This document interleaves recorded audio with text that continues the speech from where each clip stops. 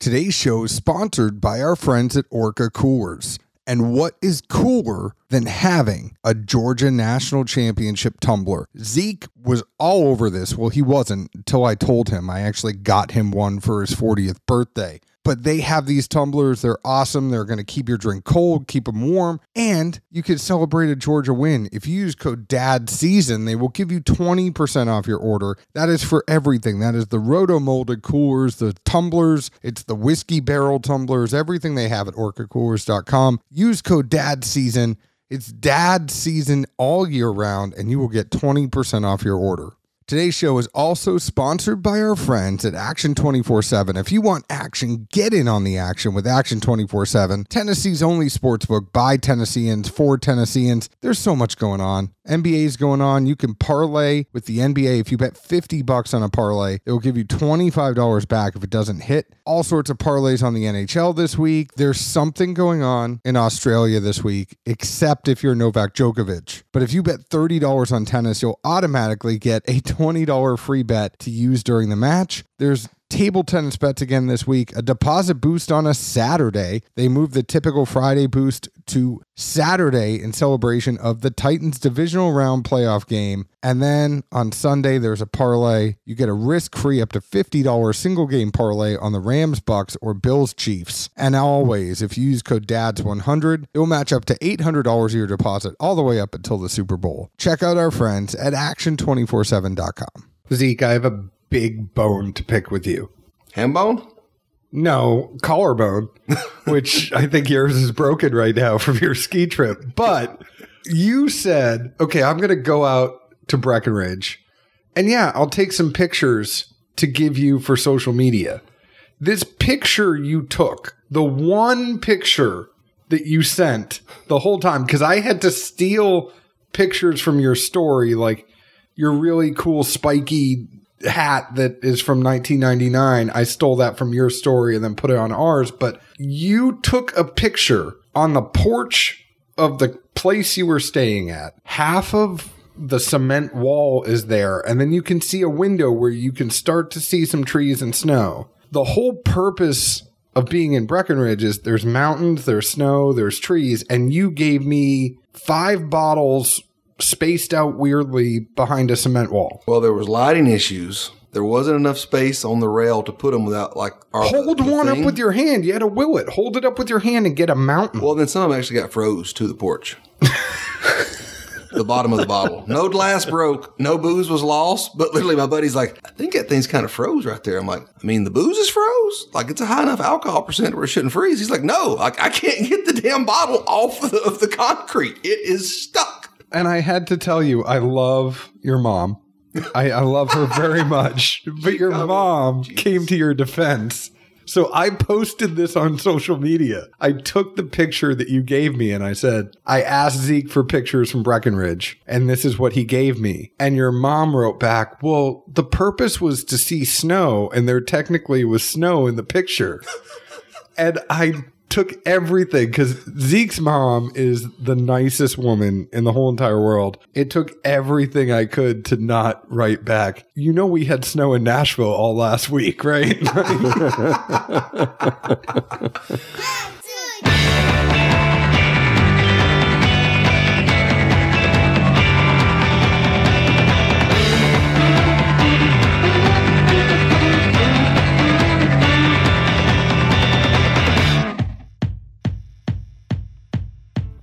Hello, everyone. My name is John Edwards. With me, as always, is Zeke Baker, and together we make the Dad's Drinking Bourbon. Wherever you are, whatever time it is, thank you for making us part of your day. We are going into 2022, and I firmly believe that Zeke will not have access to social media this year for Dad's Drinking Bourbon based off of his performance in week 1. Who did have a great performance, though, were those Georgia Bulldogs. How about them dogs, baby? That's all I got to say. How long was it again? Was it 88? 80. 41 bleep years.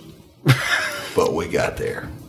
Well, congratulations for getting there. You are a little worse for wear. I did not really go into this deep in our cold open, but you had an injury. You want to tell everyone what happened? Very simply, the bindings on my skis were a little too loose. Fresh powder came down the first day. Turns got tough. A couple of turns I came out of or didn't come out of, however you want to look at it. And at some point, my left shoulder's pretty darn bruised, but we're getting by. So did you pizza when you should have French fried in that Nar Pow Pow? No, neither. It was just a turn. And like literally my heel came out of the boot. So then I spun around and flopped on my back and like hit my head. It was so bad. I finally found my way to a bus stop and I dropped a pin and I just said, just come pick me up. And he says, where are you? I said, I sent you a damn pin. Just come pick me up. He's like, I am defeated right now. He's like, this isn't like Uber. You can't drop a pin on a mountain and say, come get me. I got picked up. That's all you need to know. Well, we're glad you're back. I know what our listeners are going to say. I should have come back at you harder on this, just like they said I should have come back at you harder on your whole thing with Aunt May, which is a conversation for another day. I will just tell the listeners that we have a guest, so I am not going to go deep into this, but we have the man, the myth, the legend, Mr. Wally Dant, and then we have salesman extraordinaire. He has been on this show before. He went into the transfer portal and he went over to Monk's Road. That is Mr. Adam Zinser. So welcome both of you to Dad's Drinking Bourbon. Hey, thank you. We're happy to be here. Good to be back. Both of you have better voices than both of us. Just listening to you two, like, there needs to be a Monk's Road podcast because Adam has that voice already. Everybody knows that. But Wally, your voice is pretty damn good. Maybe it's because I'm sick or something like that. I got the Rona. I don't know. Something. I'm glad you told us that while we're all sitting within. I thought I'd share a couple of drinks with you. He's like, you know what you could take home? Not just the bottles, but you could take home some Rona with you, too. That's right. Something special. Alcohol. Special. Yeah, everybody wants to know what you got special. I got it for you. This is a beautiful thing about a podcast. So what my associate told me, and this was cut out, it was taken while he was correcting me for being very, very wrong. It is not Monk's Road Distillery. It is Log Still Distillery, and the brand is Monk's Road within Log Still. Apologies. That's okay. I was so excited to actually be around a person that I messed everything up. It's quite all right. What matters at the end of the day is that you like the juice that's inside the bottle. Well, we will find that out as we sit here. You brought a dry gin, a barrel finished gin, and then there's some bourbon on the table as well. Mm-hmm. Yep. That's our lineup for right now. We've got some more stuff coming out in the not too near future. I know that Log Still, y'all like Jeeps, but besides your love for Jeeps and making sure that all of your staff is outfitted in a Jeep, why did you start a distillery? Tell me a little bit about yourself. What got you into the game? What made you decide to do this now? My family has been in that bourbon making business for, I'm a sixth generation, so for 5 generations before me. So back in the early 1830s, we began distilling in our family bourbon whiskey. Now, I am sure it was moonshine, right? Just like everybody does in Kentucky at some point in time, and eventually turned into a product that our family had for, until the early 1940s when we sold a couple of distilleries at that time, back in the early 40s for the Dant family. And so, my grandfather was in the business. My great-grandfather was in the business. We actually own my great-grandfather's distillery now. So for us and for me, it was a way of coming back and bringing our name back into prominence, back into the bourbon business again. And we all talked about it, when we were growing up, amongst cousins and friends about, our name and being back in that business again. And through some, real luck, success I've had on really the healthcare business, I was able to say, look, this is where we're gonna jump back into it again and do it back on our own homestead. I know it's a touchy subject, and we don't necessarily need to go negative with anything, but is it tough for all you people out there? J.W. Dant is an amazing bourbon. It's one of my favorite ones to go get because you can't get it down here, but It's a great drinker at a great price. is it tough seeing your family's name out there without, the family having ownership of it? Well, I don't think so. I mean, we look at it a couple different ways, right? One, Heaven Hill owns the brand today, and, and they bought it in 1993. And, my grandfather prior to that worked for the company that owned J.W. Dant. And so, it was a company called Schenley. And Schenley had it for probably almost about 40 years or so. And, they made I.W. Harper. They made a number of different brands, Ancient Age. They owned the old Buffalo Trace distillery. So it was a part of a bigger company and a bigger conglomeration of folks. What I can say about, Heaven Hill owning that product today is that, we look at it and think, hey, from a family perspective, our name is still on a bottle, right? The Dant name is still on a bottle. I've told Max Shapiro before that, thank you for saving that brand and still having that brand out there. Having said that, we're forging our own road here, tongue-in-cheek, Monk's Road, for our family now. And so that's really what we're doing with our distillery is really kind of focusing in on, making sure we pay homage to the past, certainly, but making sure that as we move forward as an organization and as a family that, we forge our own path. And so we have our bourbons, gins, we're doing Tennessee whiskey in the future as well. And so one, we're out to have fun, honor our family, and, do things the right way, I think. But between us, just friends sitting around here, say like 5-10 years passes, y'all have really built the distillery up, and Max decides to unload the brand. You gonna pick it up? If they ever wanted to have a conversation, I'd certainly welcome the conversation. I'm sure Max listens. I'm kidding. He's been on the show, but I'm sure he doesn't listen. Like, I can't wait for the next episode of Dad's Drinking Bourbon. So your secret is safe with us. It's also good to know that this is a family. You luckily have been in healthcare. You've worked and done a very good job with that so that you can actually go and open a distillery. But it sounds like your family is very supportive of it, and everybody's kind of involved in some way, or is it mostly just you doing the heavy lifting? So we've got a big family, right? So the Dants were prolific Catholics, and so there are a ton of them all over the place. Hey, it's okay. My dad's one of 9. I get it. Right. And so I've got a couple of cousins that are in this with me, Charles and Lynn. Both he and she, she is really the head distiller for the company. She's a chemical engineer and a Wharton MBA, so she's vastly smarter than I am. And Charles, he grew up exactly where our distillery is, and so he's our VP of operations, and so together with them, we're kind of forging that path, and we get a lot of help we have a Dant page on Facebook that has, 1,500 family members. I have more cousins than I ever thought I did once we began this, but it's great to be able to have connections out there. And I think everybody that's grown up in our family is really proud of our heritage and certainly what we're doing. So Zeke and I are your cousin. I don't know if you knew this. You got to add us to the Facebook page. I can do that. We're both, we want the inside track of what's going on, Dant.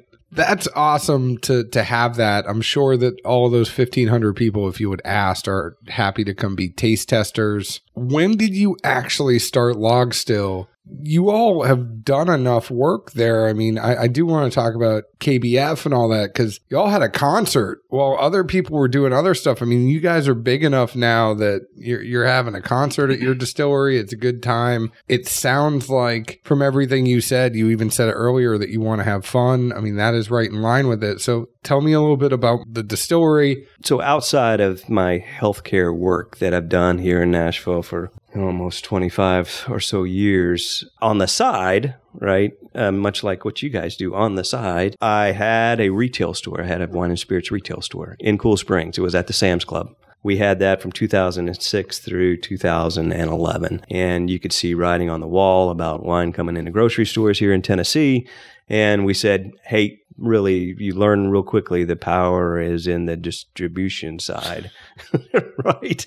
And so we said, well, why don't we start a distribution company? We actually got with another distributor, a beer distributor. I don't know if you know Kurt Strickmaker or not, with Bounty Beverage. And at the time, everybody had the low gravity license and the high gravity license on the distribution end, right? And so they had to have the high gravity in order to sell wine, spirits, and high gravity beer. And he knew everything about beer, didn't know a whole lot about wine and spirits. And we said, we do, let's help build that, right? And so we went in with Kurt on his license, which was called Bonus Beverage. And Bonus Bev, we eventually bought once wine and grocery stores went in. There was a change in the distribution licensing side here in Tennessee. And so we were able to kind of split the company in half. He got the beer and we got the wine and spirits. And, from there, we had a little distribution company here in Tennessee competing against Lipman and all of the other, all the Donnellys and all of those guys here in Tennessee. And Tennessee's a franchise state, so nobody's leaving. Effectively, once you've signed a brand, nobody leaves, right? And so then we're scrambling, not on the wine side, because wine is it's getting less so, but at that time anyway, a lot of family-owned businesses. You can find wineries that you can represent and do really well.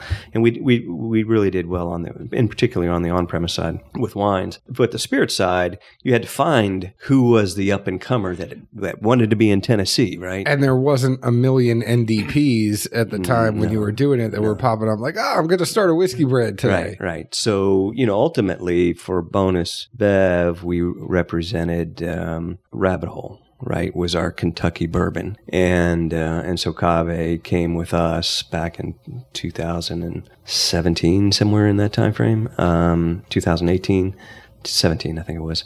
It wasn't and I started my career at Brown-Forman. And so I knew a lot about the spirits business. I can't say there was a lot of depth out there, but at least I understood what the heck what it was all about. And never having really produced our own before, but I knew steps, right? Steps. You figure out steps, and so in 2018, me and my partner in that business formed Log Still Distilling, and it was going to be a non-spirits producing kind of company, right? Where we'd just have brands out there that we could then have as a separate company that we could represent through the distribution company, right? So that was the original thought process behind it. And so we went out and we bought some Tennessee whiskey barrels, right? That was our first foray into this thing. And thinking that we would then have our own brand, and that it would be represented under from a different company perspective, but then we'd have it represented under the Bonus Bev distribution side. Because there's not many at the time anyway, not many Tennessee whiskey companies, right? So you just had a few fledglings that were just getting started, and some of them I certainly knew, but, some of them, because of relationships that they'd already had, they were already taken. And so you're kind of left with, well, if I want to be a Tennessee distribution company and I don't have a Tennessee whiskey to be able to offer to somebody, right? You begin to go through all those things. And so that was our first foray into the spirits supply business, right? So quickly, my healthcare companies were doing really well, knock on wood.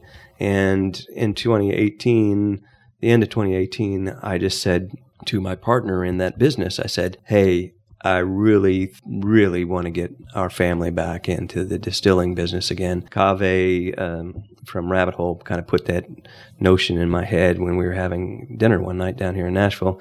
And he goes, Wally, you got half the story is a story, right? Half of it is having a story and being able to talk about it. He says you've already got that. You've got the whole family story that, quite frankly, he didn't. Right? Because, he's an immigrant Iranian. But look what he's done with that brand. And it's a lot of hard work, right? And not saying that this isn't a lot of hard work, but he goes, you got the story. Why don't you? Right? And so that little thing in my head kept going around and around. And I said, well, hell, why don't I, right? I certainly have the means to be able to do something like this, so why not get our family back into it again? And so that really kind of set us off on the path. 2019, I bought the old distillery through a land auction, bought the surrounding land that was there 2 weeks later, and then we embarked on the whole build a destination place. You guys people ask, well, why is it going to be any different from any other distillery? And so we began to think about how do you get people involved and make them come back again, right? It's easy to go, hey, I'm on the Bourbon Trail or the Craft Tour Trail. I'm going to go here. I'm going to get my little chip and away I go, right? And I'll go to the next one and do the same thing. And then they may come back or they may say, well, I've done that already. I've checked my box and, And so we had to figure out, because we are out, much like Maker's Mark, we're out in the middle of nowhere, right? And Maker's Mark does a fantastic job in their customer experience. And so, we had to say, how can we make our customer experience a really great experience for people to come out to again? I've lived here in Nashville since 99. Yeah, 99. It's been a long time. But, one of the things that I think people love about Nashville is you can have a great experience and not spend a whole lot of money, right, having that great experience. Like going to bars and things like that, right? From an entertainment perspective. I'm just saying, I have watched the price of beer and an old fashioned. Like, I got an old fashioned out in downtown a couple months ago. $20 for a damn old fashioned. Like, what'd you put in it? Bourbon. Doesn't even matter. The well bourbon could be $20. Well, I certainly Nashville, it's changing, right? But when we were here in the early days, I mean, there was free entertainment. Anywhere you walked, I mean, the quality of music and entertainment here. If you want to see music, it's free. Right. Well, yeah, there's still no cover. I mean, that was always the biggest thing when I moved here. Like, I had buddies like, oh, somebody tries to charge you a cover. You tell them to kick rocks and we're on to the next. Like, no way, no how. Right. And at least we still have that staple. I mean, you're 100% right. It's just not as cheap as it used to be. No. I mean, well, hell, you see what people spend per night on a hotel room here now, right? I mean, my God. And I wish they would do that at my B&Bs up in Kentucky. But, having said that, we said, how can we bring that up to our neck of the woods, right? So the amphitheater was born out of that, our 2,000-seat amphitheater. And our bed and breakfast that we have up there. So you want to give your guests a place to come, stay, enjoy music, enjoy, great spirits and a great time. And so that was all kind of born out of that. And that's what we did as a company as we embarked on this whole adventure. And I hate this term. I think you probably know what I'm going to say, but all the people up in Bardstown are talking about the Napification of Bardstown. I hate that word. I can't stand that word. Bourbon people and wine people, yes, there's some overlap, but the majority of bourbon people do feel like Napa is snooty. And I think it's the wrong word, but I understand the concept, right? Like, the concept is correct, that tourism and destination, and there needs to be experiences around bourbon that was not there previously. There's only so many stills and fermenters and warehouses you could see. Like, grizzled veterans like Zeke and I, when we go do a barrel pick, they're like, do you want a tour? I'm like, no, I know what a still looks like, but thank you. Like, and it gets to that point where you're not being disrespectful, but it's like, yeah, I know. Right. It looks great. Right. That's what we purposely tried to avoid. Now, it's not that we're not going to give a tour and people aren't going to see our fermenting tanks. I hope you don't mind. Sorry, I'm cutting you off. It's been too long. We haven't drank anything. Yeah, let's pour some. Let's go. But keep going on. So it wasn't like we weren't going to have that piece of the tour, but you need to deliver a memory, right? A good memory. Because when people have good memories, then they go, hey, I want to come back. And so that's what we've tried to do with the distillery, with our Dant Crossing campus, is really try to develop a memory that says, hey, I had a great time, not only with my friends, but with my family. And so, we've got a 12-acre fishing lake out there. We've got docks that are out on that lake. We've got 5 B&Bs that are in and around our campus. And then we've got the music side of that. And then we've got the train depot, right? So you can take a train to the distillery or eat at our 200-seat restaurant. I was going to say, how's the food? The big guy has to ask about the food. Yeah. So the restaurant is going up as we speak. We have, and we will hopefully soon announce who we've hired as our executive chef. He's out of Louisville. He's extremely well known. We're more than blessed to be able to get him as a part of our company. Can we take a guess and you blink one yes and twice if no? You know, it's a podcast. They can't see him blink. I know. That's the thing. So we'd know the answer, but I definitely like the word campus. And it's one of those terms that was naive to me a few years back when people would talk about, distilleries or their grounds or whatever, and they'd say campus. And I wouldn't say it rubbed me the wrong way. It just kind of was like a unique term that I couldn't really resonate to. But I think now that you see more places offering a full experience, being a destination, offering more than, like you say, just the run-of-the-mill tour. You're here for an hour or two, hit the gift shop. All right, been there, seen it. Yeah, it was cool. Might go back, might not, don't know. Right. But I think that term definitely resonates so much more now as you see places, working on the branding and facilitating things that, truly encompass a day trip or a full weekend, or again, just, fundamentally a sound experience that gives you memories and gives you a fun time. Obviously, we could all go and have a drink or a cocktail or whatever at any distillery, campus, whatever. But it's the other things that when you bundle it all in, that's where you're like, all right, that was a really damn good time. Right. And it wasn't about just having a few pours or this and that. It was everything factored in together. And then when you all bundle it in, like, all right, yeah, like this resonates. It gets it. I guess almost like if you're trying to cook spaghetti, noodles got to stick to the wall when it's done. All right, did it stick? Is the memory there? Did it hold? Did it hold? All right, we're good. That's right. That's right. And we've referred to that from the very beginning before we named our campus Dant Crossing. And we wanted it. You went to college. You've been to colleges, right? Of course, you're a Georgia fan. And when I wouldn't necessarily call that a college. Well, that's a campus for sure. I mean, I think they get certificates there, but I don't know. Well, the funny thing is I graduated high school in Georgia, right? So I graduated from Roswell High School, and this was 1981. I lost a lot of money in the 1981 championship game, right? Because it was the 80 season, but it was 1981 to all of my buddies that were Georgia fans because I was a big Notre Dame fan. Oof. And still am to this day. It had to have been right after Rudy. What was he, 78? Yeah. So it was a close game. Actually, it was a good game. While I love people in Alabama, my son-in-law is from Alabama. I was really happy not to see Alabama win last night. So it was a great game. I mean, all the way to the end, that's all you can ask for. I guess I was happy to see Zeke happy, I guess. I mean, I was more happier. So my cousins graduated from UGA, so I was happy for them. Part of me still wanted to see Zeke upset as much as I didn't want to see Alabama win. yeah. I just wanted to see Zeke upset. But like every other Georgia fan, I wanted them to win for them. Yeah. I just wanted Zeke to be mad somehow. I mean, it was probably going to happen some way. Don't worry. Arm still hurts.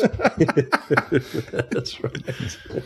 So going back to the restaurant before Zeke rudely interrupted us being amazed at the word campus, what type of food are you going to have there? Have you thought about the menu? Is it more of a farm to table thing? Or That's what we've talked about, is having farm to table. So, the things that we've tried to do and focus on just from a values perspective for our company, right, is, and I have a little saying there at the distillery where we talk about God, family, community, and bourbon.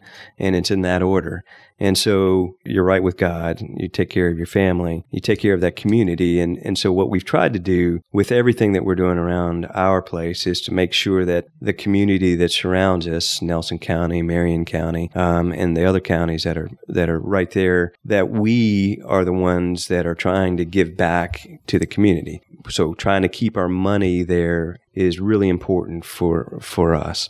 So make sure you hire local contractors that can help build the campus, work with local farmers, to do farm to table as best as we possibly can to source everything that we have right there in the local community. That's what we're trying to do with our community partnership. And if you do all of those things right, then ultimately your bourbon is going to be. We feel our bourbon's going to be right. Can I make one suggestion? Unsolicited advice. So I know Starlight Distillery has some great ice cream over at right, Huber's. Yeah. Right? Just saying, I think a very attractive thing in Logstill would be to have a good ice cream shop to go with that restaurant. If I was just throwing something out there, I mean, that's how you get the families to go say what's up. Right. And little bouncy houses too. We did that for the amphitheater a few different times. So funny you mentioned that. We actually had a local ice cream shop in Elizabethtown, or they call it E-Town up there. Yep. Come and actually take our Monks Road bourbon, mix it in with, I think it was almost like a pecan praline ice cream, maybe a little caramel in there. And I'm telling you what, that was damn good stuff. So we have some friends from Old Forge. They're out in Pigeon Forge, and there is a candy shop that is literally, there's the old mill, there's Old Forge, and then there's the candy shop. They'll take flavors from the candy shop to make moonshine, and then the candy shop will make ice cream based off of some of the stuff that they have, like not just the moonshine, but the whiskey as well. I know Hattie Jane's here in town has a Jack Daniel's ice cream that is awesome. Yeah. So there's a lot of partnership opportunity there for Logstill. And I mean, think about like the name Logstill. I think, maybe you could get some pretzels in there with some chocolate, some other stuff going on. Like I think, I just start thinking back to the Caddyshack scene, right? Is it Caddyshack? Go boys, come on. It's Caddyshack. Where he goes, can I go swimming in your pool? Where the baby Ruth is floating in the pool. Oh. That's definitely one type of Logstill. Yeah. I just laugh at John. And I haven't even had a damn drink yet. Yeah. John's completely deviated from anything pertaining to booze to simply ice cream, food, etc. Sometimes, and he's as deep as he can be in the conversation too. Sometimes I say things knowing that I'm trying to elicit a reaction from Zeke, and the fact that I'm purposely looking at you while saying this dead straight face. Uh-huh. Sometimes I just want to get a reaction from the big guy over there and get him in the conversation. How you gonna call me the big guy? You're the one talking about food. You're the one that's taller, hence bigger. Depends on how you define big. I mean, pretty sure them big and wide shops aren't based on height. Sometimes they are. Big and wide. I'm big and tall. I don't know what big and wide is. You might be coincidentally tall, but you're not there for the height. I mean, those NBA players, if they need an extra long, they're not going to Macy's to do it. They're going to Casual Male Big and Tall. No, the NBA, they're paying somebody for a custom suit. Get out of here. Now that we have sufficiently deviated from this. Fully off the rails. Yeah. We know that we have this dry gin. It is 86 proof. The barrel finished gin is 93 proof. Tell me a little bit about this 5th District series. I think it is more of a special addition to everything y'all have. Adam, you're the man. Tell me about these whiskeys. Give me the pitch. Got to let the sleazy salesman step in every now and then and do the little pitch here. And real quick, jumping back to Zeke's obsession with the word campus. You mentioned early on that I went through the transfer portal and jumped from one supplier to another a few different times. And ultimately, what sold me being the salesman, what sold me though was experiencing the campus at Dant Crossing. And so a little geography lesson. We're about 20 miles south of Bardstown, just outside. It's Gethsemane, Kentucky. But Dant Crossing, it's a whole bourbon experience. You mentioned the napification. Yeah, don't necessarily love equating to that, but it is more than just a distillery experience. And that's ultimately what led me to want to join this team. And I mentioned before, Wally's the visionary, and I'm tasked with selling his vision here in Tennessee. And they sold me just by seeing the whole area up there.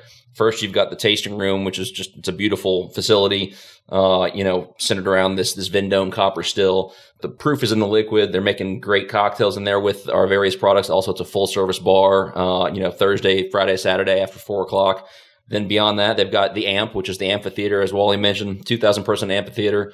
During the concert season this past year, had big acts like Little Big Town, and then some fun old school acts like Kansas and Cheap Trick, and sold out shows. A lot of fun open air amphitheater with beautiful countryside in the background. Also, of course, right there is the tasting room, so you can get some samples and then step outside in the patio and enjoy a concert. And then, as you mentioned, bed and breakfast. There's multiple bed and breakfasts on site that are just beautiful, restored, old classic homes. Coming up is the Legacy, which is an event center that'll be opening up where we can host up to like 400-person weddings. We've already got, I think, 12 weddings already booked for wedding season in 2022. It's just a beautiful facility. Later on, coming up this year, the distillery itself, which is under construction, will open. As Wally mentioned, the restaurant, that will open in the coming months, as well as Rick House is going up. It's a whole ground-up experience that you don't see a lot of producers do. Like we mentioned before, NDPs, they can feel kind of nebulous, right? It's a label, but you don't know where the hell it's coming from, where the juice is coming from, who owns it, who makes it. It's very obvious who this is, what they're doing, what the vision is. And it's something that I think is very unique to Kentucky. That being said, you asked specifically about the products here in front of us. You want me to start with the bourbon or the gin? Let's start off with this sourced 5th District series right here. Tell us a little bit about this whiskey and the bourbon and all the good stuff about it. Sure thing. Yeah, as you mentioned, it is sourced. We're open about that. Not a problem. Long term, we're going to be distilling all of our own liquid, but hey, you got to start somewhere. So this is out of Kentucky. It's out of Bardstown. I can tell you that. It's a 6-year-old single barrel 100 proof product. And it's 75 corn, 21 rye, 4 malted barley. Now you're going to try to think about all the different mash bills and try to guess who distilled that for us. But I won't, but John will. He knows that. I just always ask him. He does ask me, but I won't put you on the spot, even though you said you were going to tell me everything about this on this podcast right now. You told me beforehand. I'm going to plead the fifth and go to the lawyers on that one with who signed the NDAs and whatnot. I'm kidding. I'm kidding. He did not say that. I can tell you it's not Heaven Hill. I know it's not Heaven Hill. There you go. We can tell you it's not Indiana. It is Kentucky. It is an Indiana mash bill, though. It is not Indiana, though. No, but the mash bill is typically the low rye mash bill for MGP. Right. That has been reproduced by a different distillery that we're just going to have to guess what it is. I say that for Zeke because he always wonders about mash bills. That would be the low rye mash bill for MGP. I mean, I don't give a shit as long as it tastes good. Let's be honest. I know you don't, but I'm trying to educate you. It's the most important part. For 6 years, I have been trying to educate you on a little bit of stuff. And I just go back to, well, did it taste good or not? All right, keep rolling. Do you have like an automatic air freshener that shoots stuff every once in a while? Yeah, it's over there under the TV. Oh, okay. Yeah, you're right. Every once in a while, I get this whiff of vanilla. No, I'm not wearing perfume. And I'm like, I didn't fart. It smells like vanilla. I sure as hell didn't. I'm like, is Zeke like spraying Lysol behind me when I'm looking at you? The injured skier hobbles across the room, limping and holding his injured shoulder to turn off his automatic air freshener. I love that he still wears bell bottoms like he's in Almost Famous. Look, I have to admit, see, I've got mine too, my friend. They're not bell bottoms. Not I just don't wear skinny jeans. You got a lot of flair. They're boot cut. Exactly. He's got that high flare boot cut. He's working, his flare is on fleek. I mean, there's a difference sometimes when your thigh diameter yields you with what would be perceived as a boot cut, but with you, it's just straight leg. Fair enough. I mean, I work very hard on my legs. Thank you for noticing. Do we need to step out for a minute, give you guys a moment, or? Let's talk about this gin here. So it's 86 proof. Are you all making the gin already, or is that something that has to be sourced too? So we work with a supplier on that, but the botanical mix is something that we came up with, and so again, through my Bonus Bev experience, met those suppliers. They actually pitched us on some stuff back when we were, on the distribution company, and so we met with them. They're out of Seattle, and we produced this with them. we're pretty proud of the botanical mix that we came up with on this gin in particular. And the two gins have two different botanical mixes, right? So they're not the same. We didn't take that same juice that we're using in that dry gin and throw it into a barrel and say, okay, voila. We really kind of had a good thought process around what we thought would be a good barrel finished gin, and so that botanical mix that we used in there is quite different than the one we use in the dry gin. All right, it's interesting. I like the train of thought for sure. Well, when you think about that barrel and what that's potentially going to do to that gin product, and what we wanted from a finish perspective, it contains cranberries. That botanical mix does. And the barrel or the dry? The barrel finished. The dry gin I wanted a balance between the juniper and some fruit notes. Because sometimes your dry gins, a lot of people can get really turned off by a dry gin because of the over juniper notes that you can get. And so we really wanted a balance there. I wanted a really everyday, what I call an everyday sipper in that dry gin. And I felt I could do that better through some citrus. And so we've got lemon zest, we've got orange zest, we've actually got some watermelon rind in there.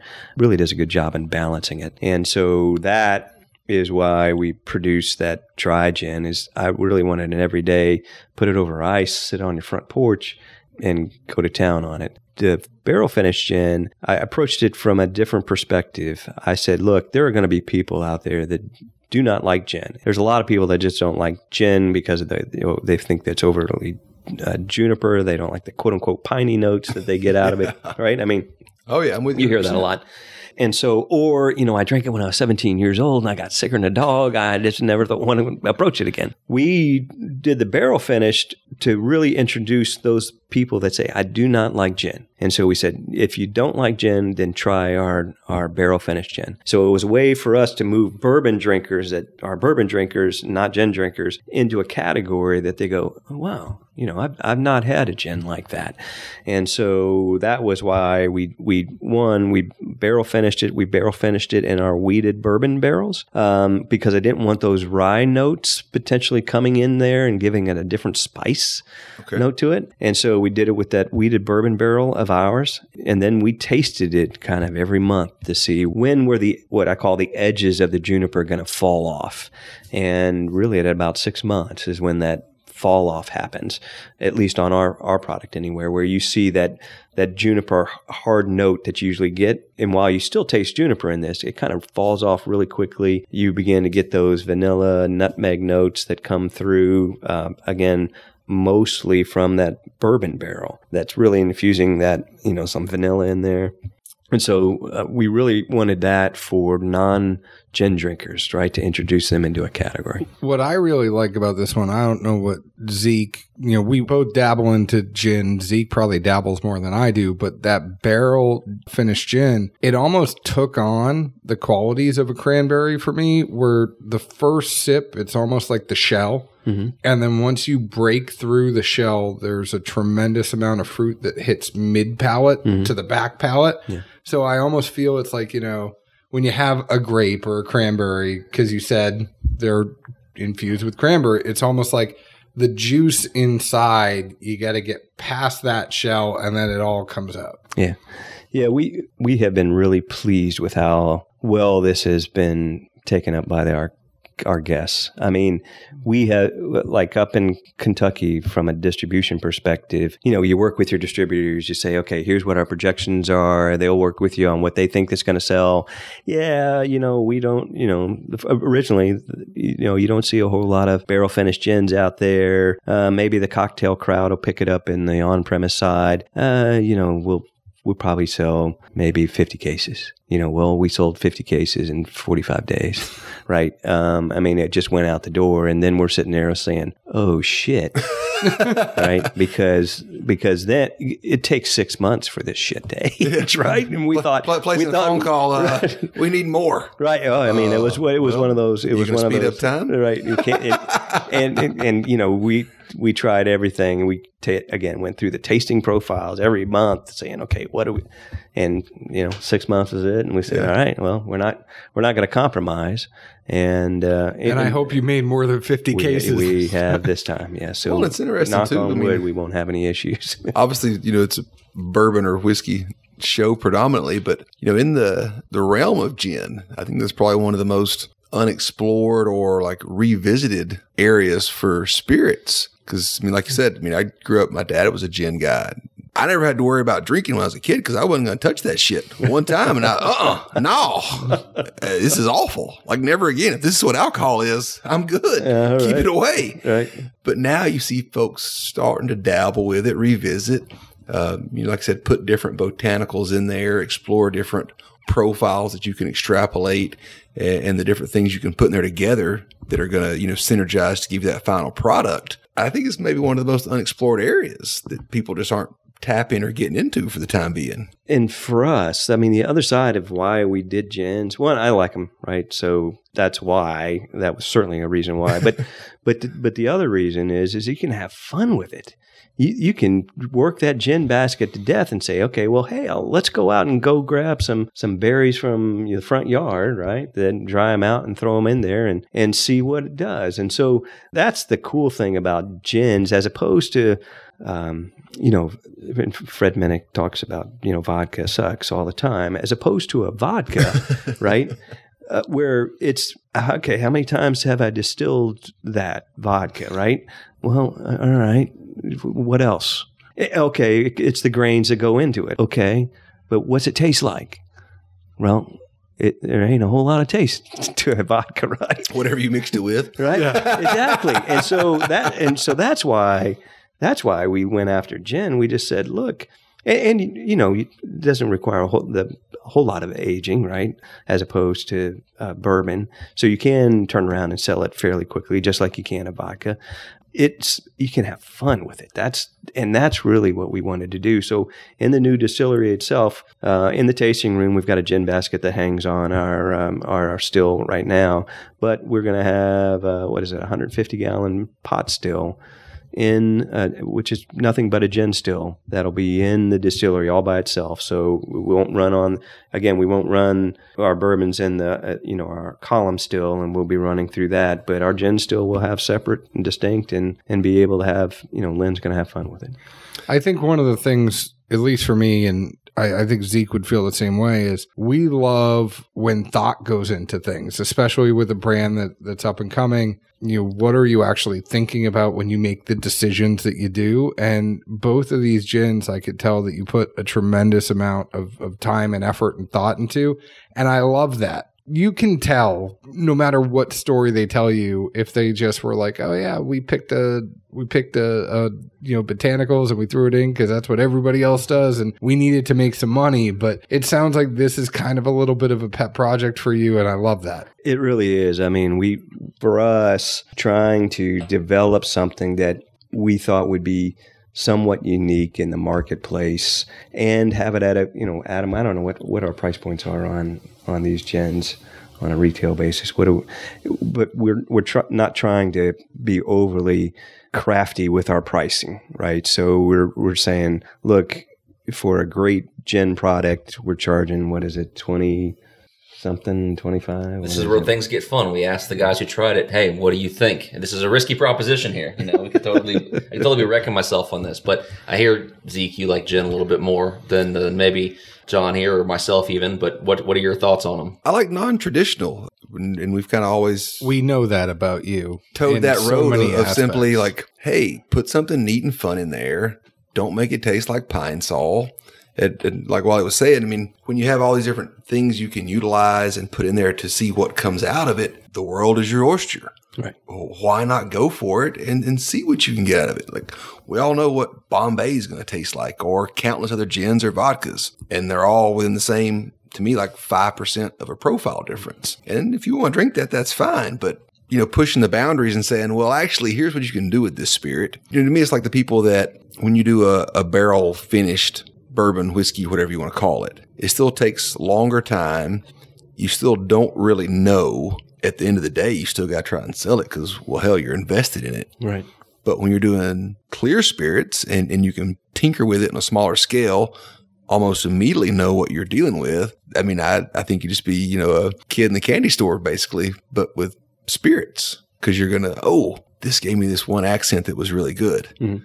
Now I moved it here. But both these I'm a big fan of. Certainly appreciate even taking the notion to be like, all right, we're going to barrel age this set of it. Well, what's that going to do? Not just counting on the barrel to influence it in a way, but I guess I would almost say like, you're counterbalancing. Like, well, here's what the barrel's going to do, but here's what we're going to do ahead of that. And at the end of the day, well, now look what we have. I mean, that's substantial to me. Like I like the thought process, like the flavors in it, and just the way it all comes out. Are you running for politics anytime soon?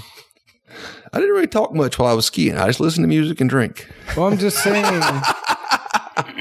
saying he asked how much do you think that these go for? Oh. And you just gave a very long answer that I think lulled everybody to sleep, but didn't actually answer the question. Oh, no. It's typical. I said a lot, but I said nothing at all. Exactly. We know whose voice lulls people to sleep around here, and it ain't this one. Oh, a lot of people love your voice to go to sleep. I don't know. I don't even know what it generally costs. I mean, $20-$30. I don't know. No, that's fair. And there's a lot of gin out there that's, a lot of rot gut that's super cheap, and a lot of honestly really overpriced gins. You're looking at on the dry gin here. There's a range of prices that varies $5-$6. You're looking probably about $27.99. Most places will have it at, and about $30 or so on the barrel finished gin. That's sort of the mid price point there. So you won't ever see either one of them over $35, but it's a nice approachable price point for a new boutique gin. I was going to say, you have to look at too. I mean, it's like when somebody asked me what a good whiskey should cost anymore. Shit. I mean, a week ago, I thought this was a good price, whatever that may be, 40, 45, 50. Been a few weeks. Apparently the needles move. 55 now for 90 proof, decent bourbon. I mean, like, who knows? I mean, if you enjoy what you're consuming, that to me is ultimately what you fall back on. I know where things would get priced for me, but I would just say Wally knows as the distributor how the needle can move that $5 to $10 either way, because, say somebody buys in bulk, Distro has a little deal. If you buy 10 cases of this, then we'll knock $5 off the price. Like, that's how that stuff works. Our listeners understand there is a window. Even though MSRP is one thing, they buy a good deal from Distro. Maybe that MSRP is going to go down a little bit. Maybe they give that savings to you. Maybe they don't. Maybe they take an extra couple of bucks. Who knows? Yep. So you mentioned the barrel-aged gin being in a wheated barrel simply because you didn't like the rye notes. And at least obviously for the current time being, there's only a sourced bourbon or whiskey.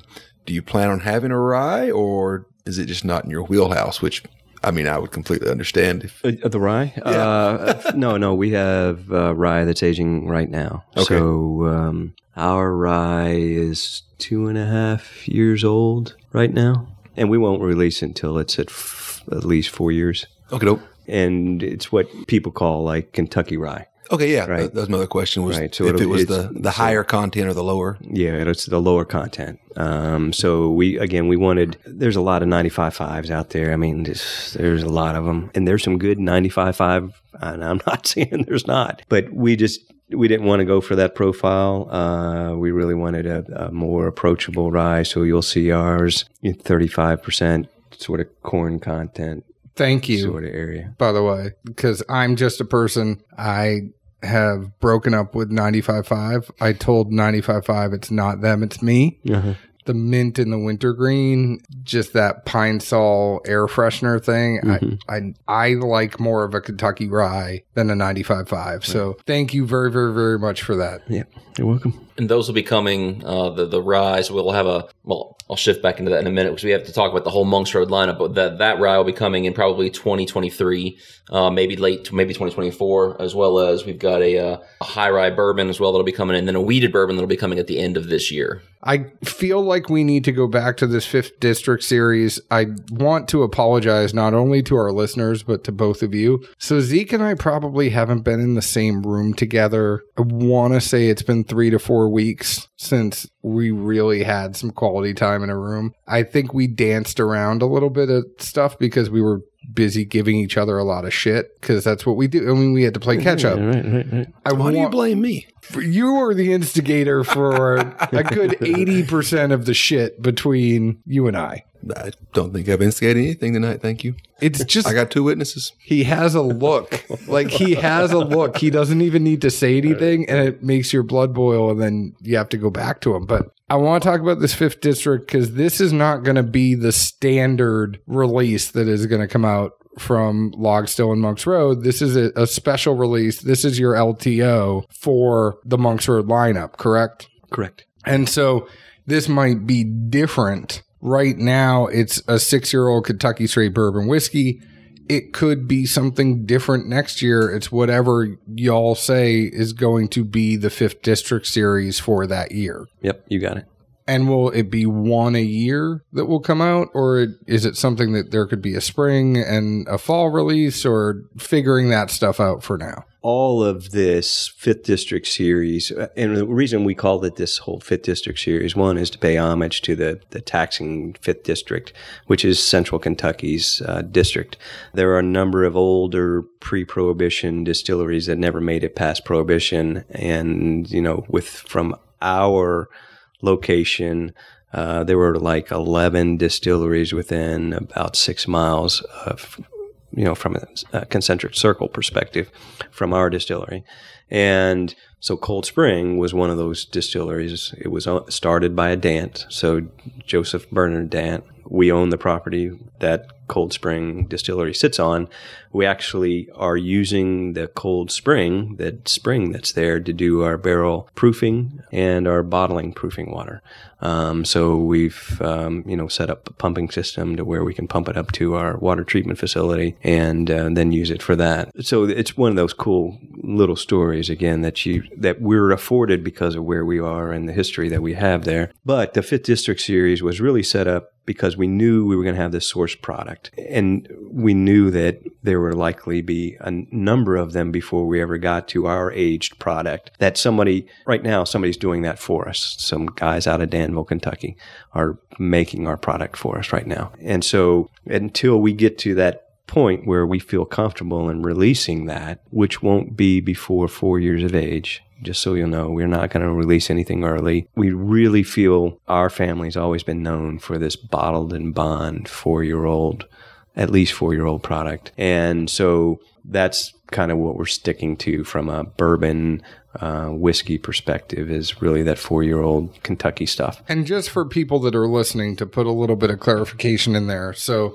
there's a difference between sourcing whiskey and then contract distilling. So the folks in Danville, they are contract distilling that for you. You've Correct. given them a mash bill you want. You've told them this is everything. Right. Here's the yeast that we're wanting to use. Here are the barrels that we're wanting you to put it in. Yeah. So, I mean, it's a full contract distilling process. And I say this because I've had some people reach out to us lately on Instagram, and we get into a lull and we talk to people like you, and everybody kind of knows what they're talking about. And I got a nice little reminder that sometimes I need to take a step back and explain some of this stuff to people. So sourcing is, the whiskey's already made, it's already aging in barrels. You just go out and say, hey, I'm going to go buy these barrels. Contract distilling, just like Wally said, you're giving them the recipe. Another way of putting this is Wally's kitchen isn't ready. He's building his kitchen, but he still needs to make the food. So he's given them the recipe of what he needs to make, and they're off making it for him until the oven can go in, the still can go in, the fermenter can go in, all that fun stuff. Right. Sorry, I just wanted to... No, that's good. That's great explanation. So, yeah, I think we think every year we're going to come out with a limited series, and we explain maybe through a QR code or something like that, to where you can pop it on there and say, hey, okay, here's what's the story behind Cold Spring Distillery, or here's the story behind XYZ from that perspective. And so what we're trying to do is, one, give us some historical perspective and pay homage to some of those guys that have gone out before us, and then really try to give you an idea and a sense for what they were producing through that bottle. I like it. This is a 6-year-old product right now. I'm assuming that this 5th District series right now is only something you could probably get at the distillery. No. You can actually get it in stores? Any in Nashville or more just up in Kentucky? So as of today, right, it's Kentucky. I think, well, first of all, we are now, we're working with a number of distributors here in Tennessee. We're actually launching next week here in Tennessee. And so these bottles that you see in front of us, they may even be in stores today, depending on how the distributor's been working with the local retail stores here. Yeah, these will be available for sure next week. So DSP 47, is that the original? That's the original distillery number. Okay. So the government gave us back our old DSP number after a little bit of work to get that. But yes, we are very proud to have our old number back. It's a damn low number. So yeah. I saw that's when I caught my eye, and I was like, it's got to be the old number. But I knew from when Heaven Hill had it, and they kind of moved stuff around, like buying older bottles. And I can't remember the number. I always ask a buddy, but like whatever the old Bernheim was, like I was like, that's the dance you want to get. That's the really damn good one. Don't buy the other number, because that means it was bottled somewhere else, but had the different DSP. But it's all just fun little trivial knowledge. Yeah. But there was a number of them. So prior to Heaven Hill's ownership of it, it was the Schenley plant. It was the Bernheim plant that was making it, and that and Frankfurt was making it, which was the old Buffalo Ancient Age plant. Yeah, those were the two that made the damp bourbons back then. And so if you get anything from an age perspective that's anything less than 1993, then it's likely to be made at one of those two plants. Or if it's earlier than 62, then it was made at our plant, right? In number 47. Gotcha. So are there more dance or beams in Kentucky?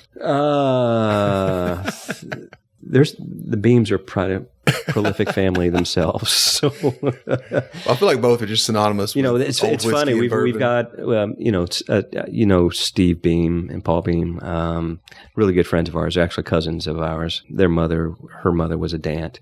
We're related through the same family tree on that side. And but we have another Beam that actually two Beams that work for us at the distilling company, and it's one of those businesses where you can talk to Freddie and all of those guys, and I mean they're just a genuinely good family. And a good group of folks that are, and everybody's been really gracious in answering questions and providing information when we needed information. Well, it's always remarkable to think of it like how big of a following does bourbon or whiskey have now, and then if you look like the origins and where it all came down to, and like you said, the family tree, like how small was the populace to begin with, and then they still basically corner the market, so to speak. Well, and now they've taken over the dance, like the Beams just multiplied and they infiltrated the Dant family. Yeah.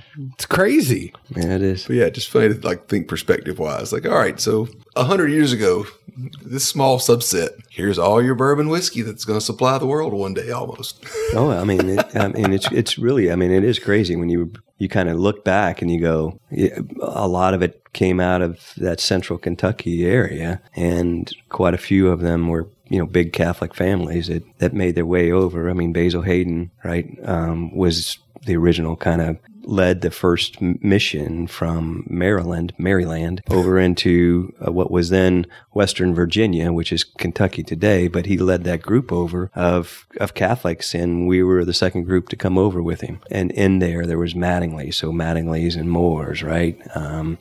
And then, of course, Basil Hayden. There's another name that was in it. I forget the other ones, but there was a number of them, prominent families that were all became distillers, right? Farmers first, and then distillers second, and then distillers first at some point.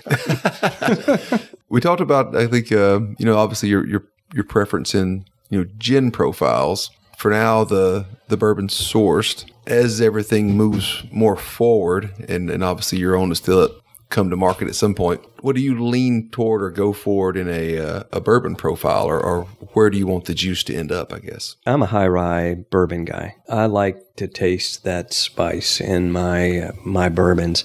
And it's, generally speaking, that's a traditional Dant bourbon was a high rye bourbon. And while what is being done today, we've got our mash bills, right? The mash bills that are being done today aren't the same thing that we produced back in our plant back in DSP 47 or before. And so we know what those mash bills are. My great-grandfather kept meticulous notes and journals about his own mash bills for his own brands, and we know what the other one is. And so for us to be able to kind of replicate that, because we've got the water source, right? So our lake we're using that for a distillate, which is what the old plant did. They use that lake water. God forbid it ever goes dry. Now we do have a water backup in case that's the case. But, knock on wood, that's generally not going to be an issue. And then we know what the yeast was, and we know what the mash bill was. So we can replicate what was done there at the distillery.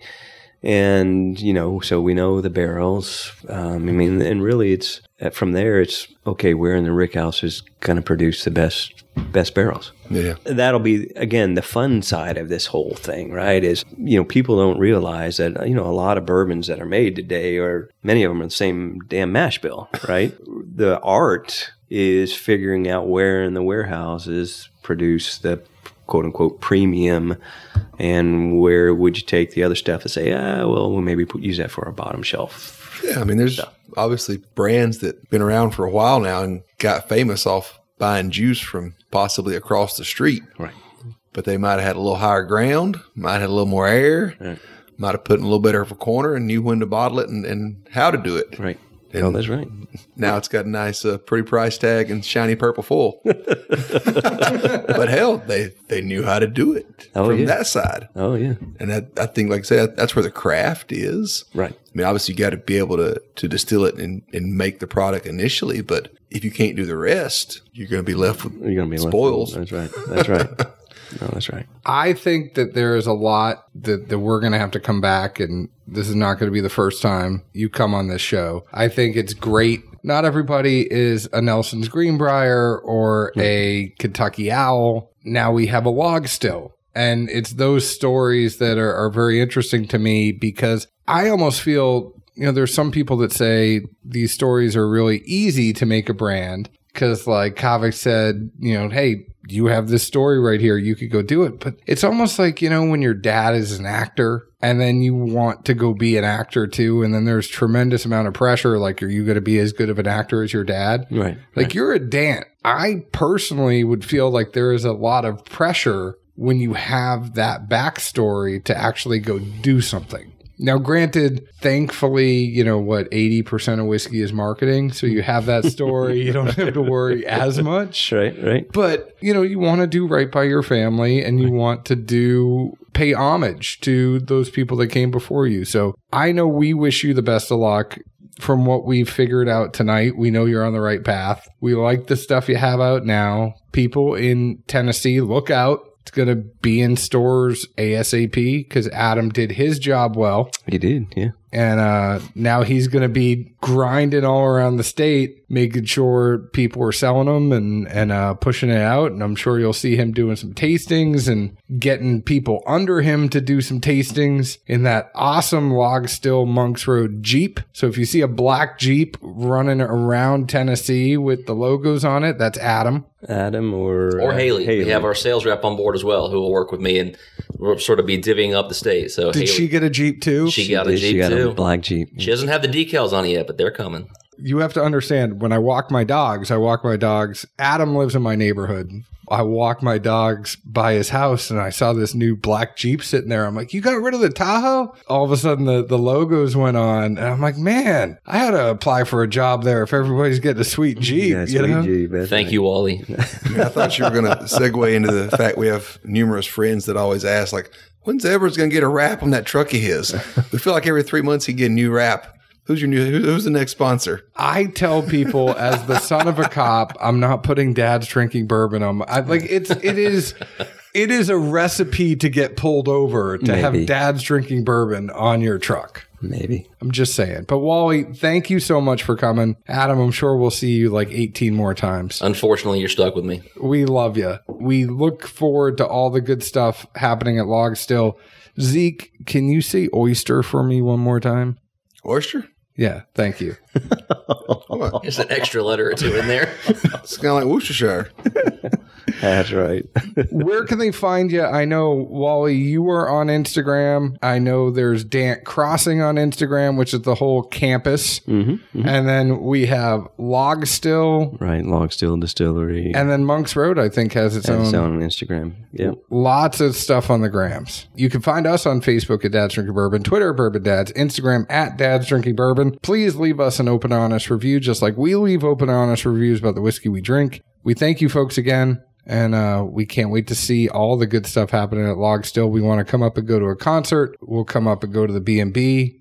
I can't wait to go to the ice cream shop when it opens.